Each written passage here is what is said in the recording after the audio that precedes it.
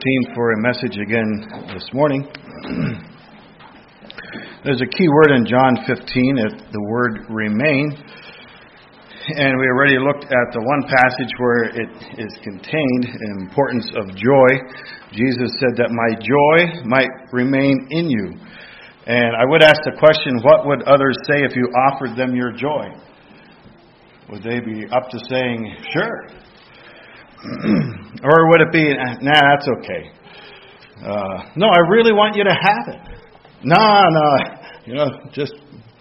you should probably just keep what you got. Looks about like as exciting as weeding your garden. I'm just not into that. Got enough of my own headaches, got enough of my own troubles, and it looks like your troubles kind of wear you rather than joy, so yeah, just keep it. That's all right. What I find inspiring is Jesus' joy. He's offering the joy and that it would remain in them, and it was attractive to the disciples even the very night when Jesus' friend had just walked out of him 2 chapters before this and was going to betray him and even have him killed. Still, the joy of Christ was attractive to his disciples. That to me is inspiring. John 15:16, there's something else that he would like to remain. Ye have not chosen me, Jesus speaking, but I have chosen you, and ordained you that ye should go and bring forth fruit, and that your fruit should remain, that whatsoever ye shall ask of the Father in my name, he may give it you. Now we read about the fruit of the Spirit in Galatians 5. We're going to turn there a little bit later. But that's the description of the fruit of Jesus' life. As you consider the fruit of the Spirit, and as you consider the life of Christ, you can obviously see the parallel of how Jesus lived out exactly in that fruit. Now, Andrew Murray states in his book, The Master's Indwelling, I was inspired by a couple of his thoughts. He writes in a way that's way deeper than what I can understand. But if I read about 3 sentences of his, I'm good to think for probably 3 weeks. I can't read one of his chapters, but he states this: we study the footsteps of Jesus. We study the traits of his character. We pray for grace to be like him and yet succeed very little. Why? That's a good question. It's a very good question for us to consider. We study Jesus' footsteps. We do this all our life. We study the traits of his character. That's what we do all of our life, every day, especially on Sunday. And we pray for grace to be more like him and yet succeed very little. Why? This is what Andrew Murray answers. We want to pluck the fruit of his life from our life. We want to match the fruit, but the root is absent. For missing the very root of the very life of Jesus, the fruit of love, joy, peace, gentleness will be attained on occasion, but not remain. It's like, wow, that's how we become so easy. I know a lot of people who are patient for a week. I know a lot of people who can love for even a couple months. And that are gentle, they're gentle. In fact, when they read Scripture in church, it's like, where'd that come from? It's like the sing-song voice. It's like, wow. But listen to them when they get uptight about 4 days later. Ooh, wish that sing-song voice would have, remained.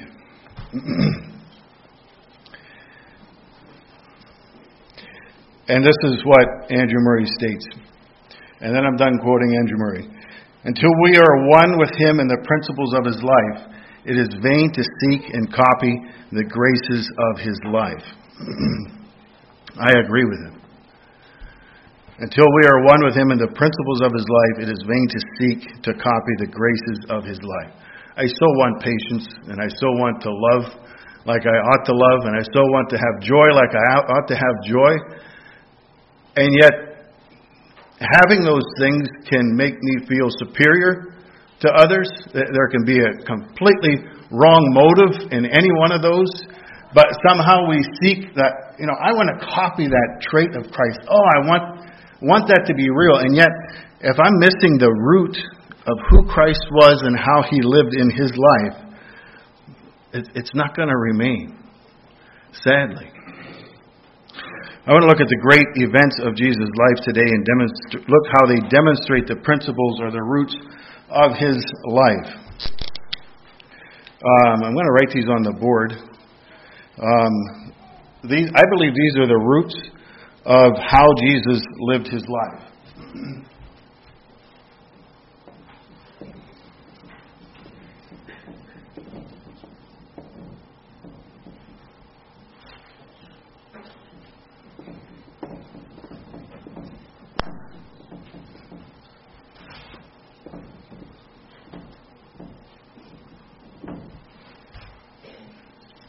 I haven't written on a whiteboard for a long time. It really smells up here right now.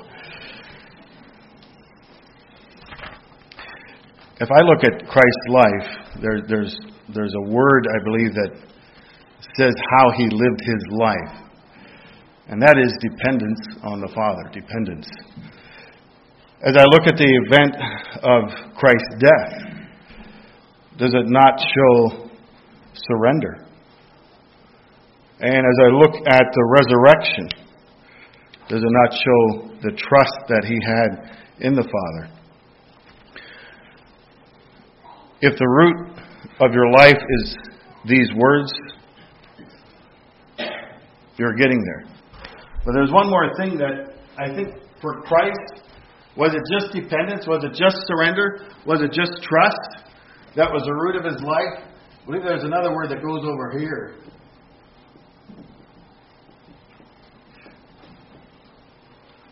And that is, as you look at all those, they had to come to the word absolute.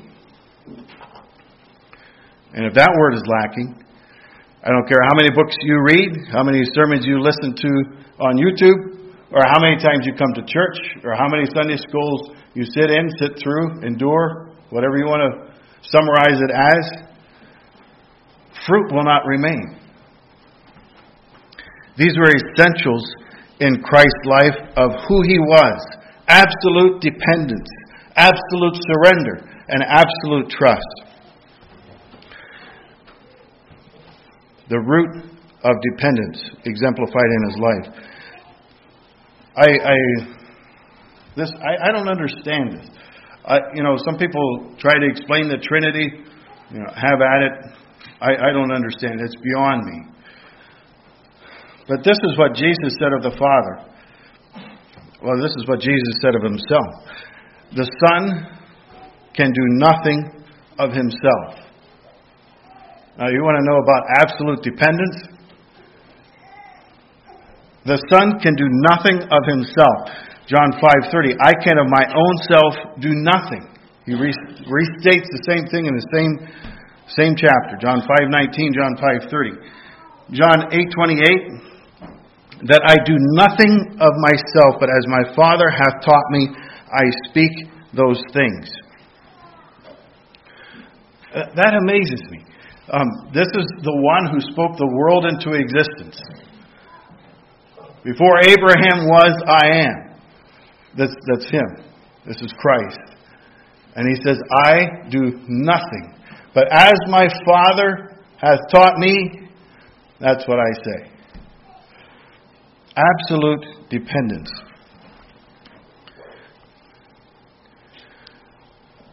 This would go a long way in my life, and I think it would go a long way in all of our lives, if this was the root of our life. Lord, should I say something to Him about that? Don't just open your mouth and go after Him. Dependence on the Father. Lord, should I say something to my wife the way she... Absolute dependence on the Father will make a world of difference in the fruit that will show in how we live life. If you're trusting in your Schrock blood, your Hershey blood, your Martin blood, your Wagler blood to pull the right answers together, I'm telling you, that's what we do too many times. We go by what we've been taught and how I've been instructed and how I've learned the process of life. I'm glad we're instructed. It's important to instruct. But friends, absolute dependence on the Father, it needs to be at the root of our life if our fruit's going to remain. Or else the Miller blood's going to come out of me one time. And it ain't going to be what the Father wants. It's what I want. When I'm up here, I study and I write every word down that I'm planning on saying. I don't know I'll get it said right, but I write down every word that I plan on saying. Why? Because I really feel there's a higher account given if you're up here and you're called to preach. It's not an act of importance, it's an act of higher accountability. Because you will pay if you say it wrong. That's just the reality of it. So I study hard, and I don't want to misstate something, so I write it down. And so I realize there's a dependence that I need. I really need God's leading and His blessing on what I'm going to say. But friends, what about when I'm alone? Or maybe it's just my wife there. Or maybe it's just you there. Then you don't need to depend so much on the Father for what you're going to say. Right? Well, I just get so wound up that I can't help myself. Really? Then who are you going to depend on for what to say? And you know, when that becomes our lot, that, you know, I want to depend on the Father when I'm speaking up in Sunday school class or something like that. But when I'm at home, I can say really what I want to say, you know. Nobody else is listening. Do you think your fruit will remain? Absolutely not. Though no one else hears the snide remark you made about someone else, though no one else heard you criticize someone in an ungodly way, because you did it quietly, I can excuse myself. No big deal. It's not of consequence. And yet, is that being absolutely dependent on the Father of what I should say, how I should live? This is what Jesus' testimony was. I do nothing of myself, but as my Father hath taught me, I speak these things. To me, that's very sobering, and it goes a lot farther than someone who's trying to be a champion of love, joy, peace, gentleness, goodness, meekness, faith. Because there's a reality in his life that there's fruit growing out of his life because of his dependence on God the Father. Dependence. This is not original with me. This is from Johnny Erickson. She wrote in a devotional that I read last week. You work hard. You had a stressful day. Anybody know what I'm talking about? You're awake? All right. You get home and you unwind. How do you unwind? That was her question. How do you unwind? All of us know what stressful days are. All of us know what hard work. We're exhausted. Come home. How do you unwind? This is what she said. Most pick up their cell phone, fire up the internet. This is how I unwind.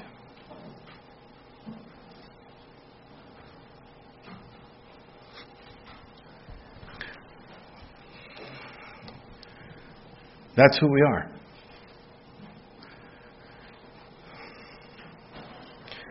You want to wind somebody up, take their cell phone away from them. What do you think, young people? The old people, right? Like if they forget their phone, do you know how wound up they get? Some people wear a plain suit to church so they can hide their cell phone in their pocket because they can't leave home without it. They're dependent on that thing.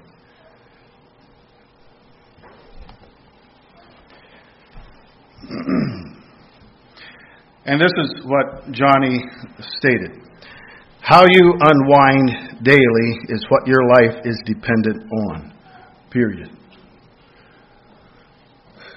How you unwind is what your life is dependent on. Yeah, but that's not me, you know. I know of drug addicts, you know, that the way that they get their fix is obviously by drugs. But I'm not an addict of anything, right?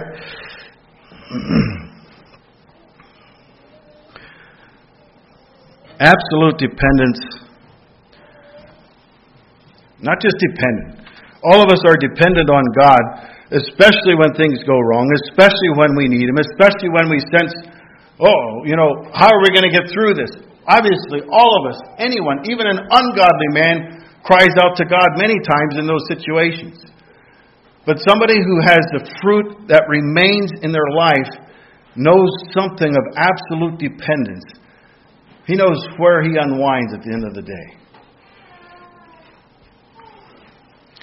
Jesus said, "Come to me, ye who are weary and heavy laden, and I will give you rest." The world says, "We'll give you rest." Help us. Let us tell you what you really need. Let us tell you how other people are weird or strange. And as you read that, you feel better about yourself. Maybe it's Facebook that you unwind with. Maybe I have no idea what your unwinding point is. But friends, when we're absolutely dependent on God, it has something to do with where we unwind at the end of the day and how we live our life through the day.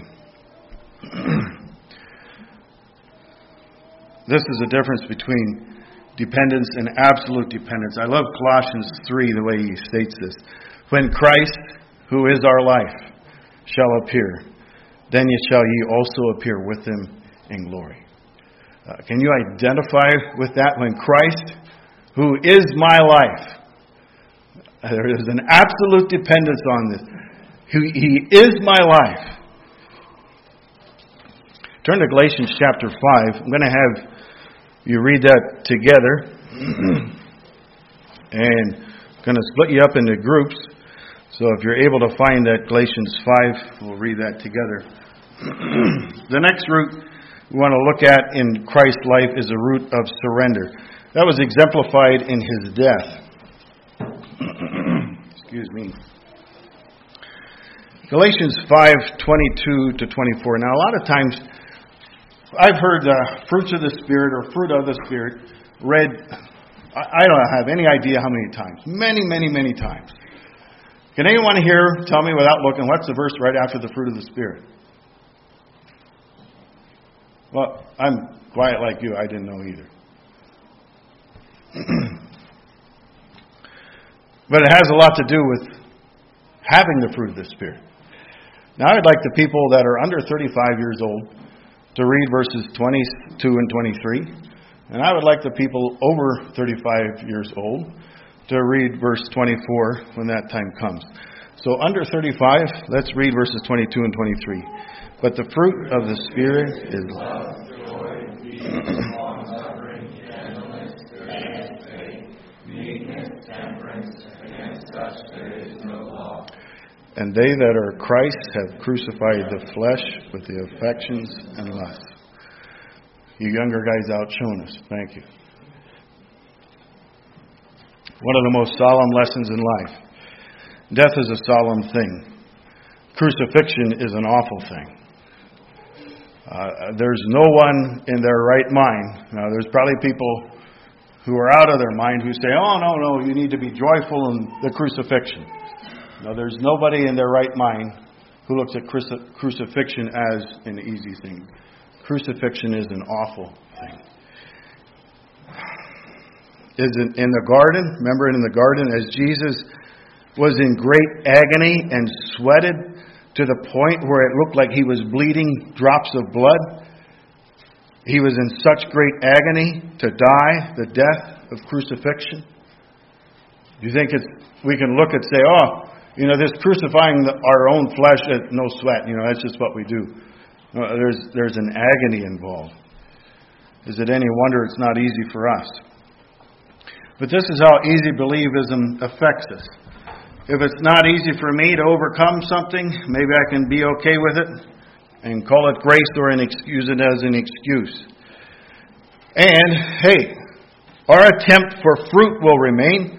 Our attempt for fruit will remain. We'll still try to be patient. We'll still try to be kind, although it's extremely hard. right? We'll still try to be good and gracious, and we'll be loving and joyful. Our attempt will remain. But that's not what He wants to remain. He wants our fruit to remain. There's a world of difference there. Now, Galatians 5 lists those fruit of the Spirit, and then it lists in the very next verse to surrender to have that fruit. If we remove crucifying the flesh in verse 24 with the affections and lust from our way of life, the fruit of the Spirit will also be lost. Those are connected right there.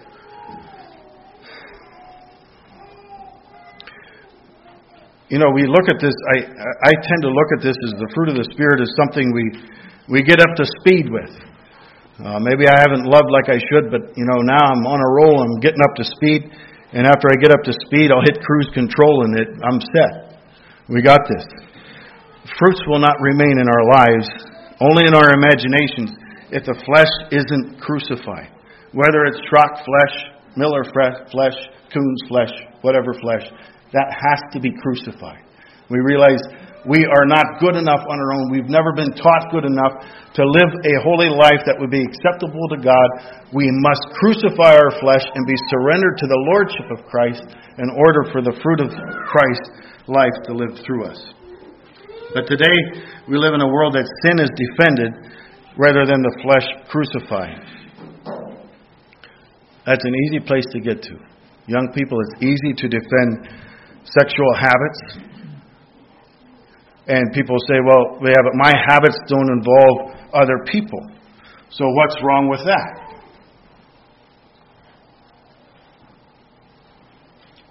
Is it crucifying the flesh with the affections and lust? That's the question.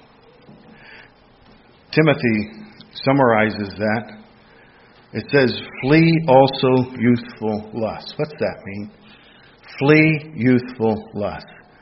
Oh, yeah, but I don't want somebody to feel condemned, because, they've had this hard and they, I can understand that they're struggling with lust and that kind of thing, and we can talk our way into it. But the Bible says, flee youthful lust. In other words, if it's there, then you should be somewhere on the journey on the other way. You can't be hanging around and saying, well, surely it's okay for me to do this. You can't follow lust and righteousness at the same time. It says, flee youthful lust, but follow righteousness, faith, charity, peace. Here it again is saying, crucify that flesh. Turn away from that desire and run after the fruits of the Spirit. You can't have both. I wish I could say, here's the list of the fruit of the Spirit. Love, joy, peace, I'll make you that list.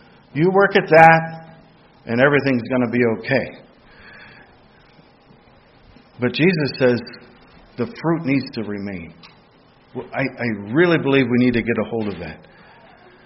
And for right fruit to be in my life, there needs to be surrender, but not just surrender. There needs to be absolute surrender to what Jesus and His Word has to say to me. I appreciate William Booth. He was once asked to let me tell you, first of all, who William Booth was in brief. He started a Christian work, Salvation Army. He worked in that affected 58 countries and colonies. Now that's pretty effective in reaching out. William Booth was once asked to reveal the secret of his success. He hesitated, and then it says tears came to his eyes, and he said, I will tell you the secret God has had all of me there was. There have been men with greater brains than I have, men with greater opportunities. But from the day that I got the poor of London on my heart and caught a vision of what Jesus could do with them, on that day I made up my mind that God should have all of William Booth there was. That's the secret. God has had all there was of me. I don't know where life's twists and turns has brought you in your spiritual life. But can you say with William Booth, hey, there's people with bigger brains and there's people with greater opportunity. But I can honestly say He's got all of me. When that is our testimony, I'm telling you, the fruit will remain. Turn to Luke chapter 24. For the fruit to remain, a life needs to be based on the roots of absolute dependence, absolute surrender. Then we're looking at the word trust. Now, Elvie led some songs this morning. I know whom I have, believe it. That's a song of trust. Trust is a word that we don't use a lot. It seems like in the way Scripture does in our day, it seems like a word that's kind of getting past us. But that was a root of Christ's life. It was trust. Trust in who God is and what He is. The question is what if things go wrong in life? Are you sitting here thinking, what if things go wrong in life? Not too long from now, you'll be thinking, things have gone wrong. Now what? Because that's just the reality of the fallen world we live in. I like the story of two men traveling down a road. They were hurrying on a bit. They were looking back occasionally at the city where they came from, seeing if they were being followed, because what they just came out of, no idea what was going to happen to maybe them next. This was in the Middle East. They just left a place with mobs and riots going on. I don't know if you've ever witnessed a mob or a riot. I've been in the middle of one with people yelling at me. I can tell you it's not a whole lot of fun. And I can tell you another thing, if you're the friend of me and I'm in the middle, there's a good chance you probably don't want to say, no, that's my buddy there. There's a good chance you'll leave for the next town too, checking your back to make sure, I wonder if anybody's following me. These two men got to the little town, sat at a park bench, trying to figure out, where do we go, what do we do, and what have we just witnessed in the last 3 days? Someone out of the blue walks over, sits on the park bench beside them, and says, what's up? Why do you look so sad? Cleopas turned to the stranger who came to them out of the blue and said, well, haven't you heard all the things in Jerusalem, the chaotic things going on the last 3 days? Haven't you heard? The stranger says, what things? And Cleopas says, well, here's my list. And he had a list. What if things go wrong? Luke 24, verse 25. The men to Emmaus, they arrived in Emmaus. Jesus met them there. That's what happened. Jesus says, what things? And Cleopas goes over his list. Verse 25, Jesus answered and said unto him, O fools and slow of heart to believe all that the prophets have spoken. Ought not Christ to have suffered these things and to enter into His glory? Trust. When the world's getting torn apart, no matter if you have a little world going to pieces or a big world going to pieces, however you're viewing it right now,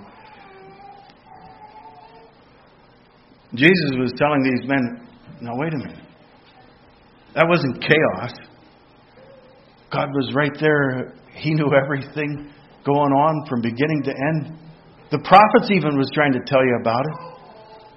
God had every move of that in His hand. Why didn't you trust Him? Trust. This is my testimony. I find the most beautiful person is a person who can trust through suffering. Not just to surrender to the suffering. Not just saying, here we got to go through this and we got to somehow be joyful and we got to somehow endure and get through this. But you want to see a beautiful person, it's someone who can trust God, that God has a plan greater than I now understand. It's not making sense. Life is chaos. But God has a plan. And that's where I'm going to trust.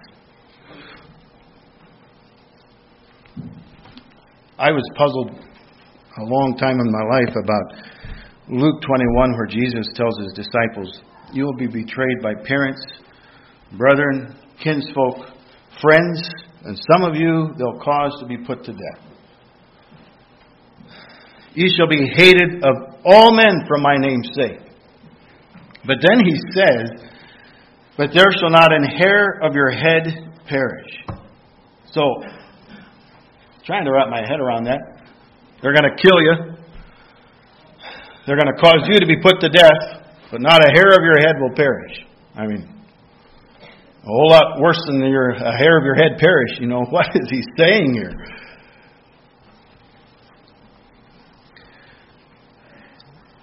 Even in a Christian who has to go through an experience of death, this is what he promised. Not one hair of your head will perish, no matter the chaos, no matter the list of chaotic things that are happening. Trust him. Not one hair of your head will fall out that he does not account for. He's saying, I got this. Trust me. Jesus used that terminology often because there's a lot of us who can identify, right?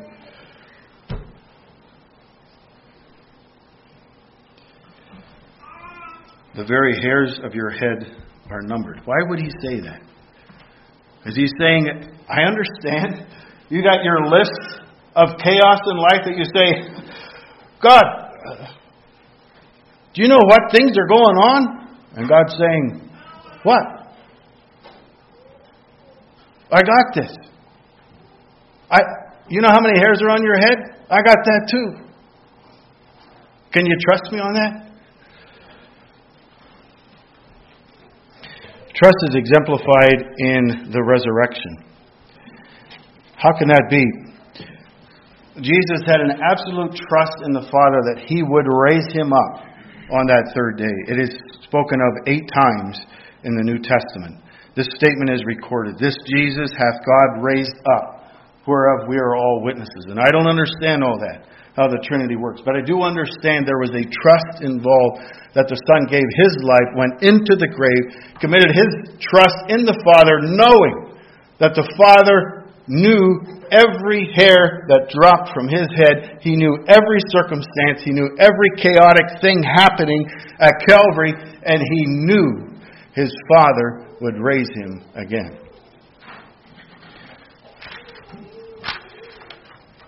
The biggest failure in life is not failing in something you do. Listen to me carefully, and if this is wrong, please correct me. The biggest failure in life is not failing in something you do. But even a greater failure is the biggest failure in your life is losing your trust in God.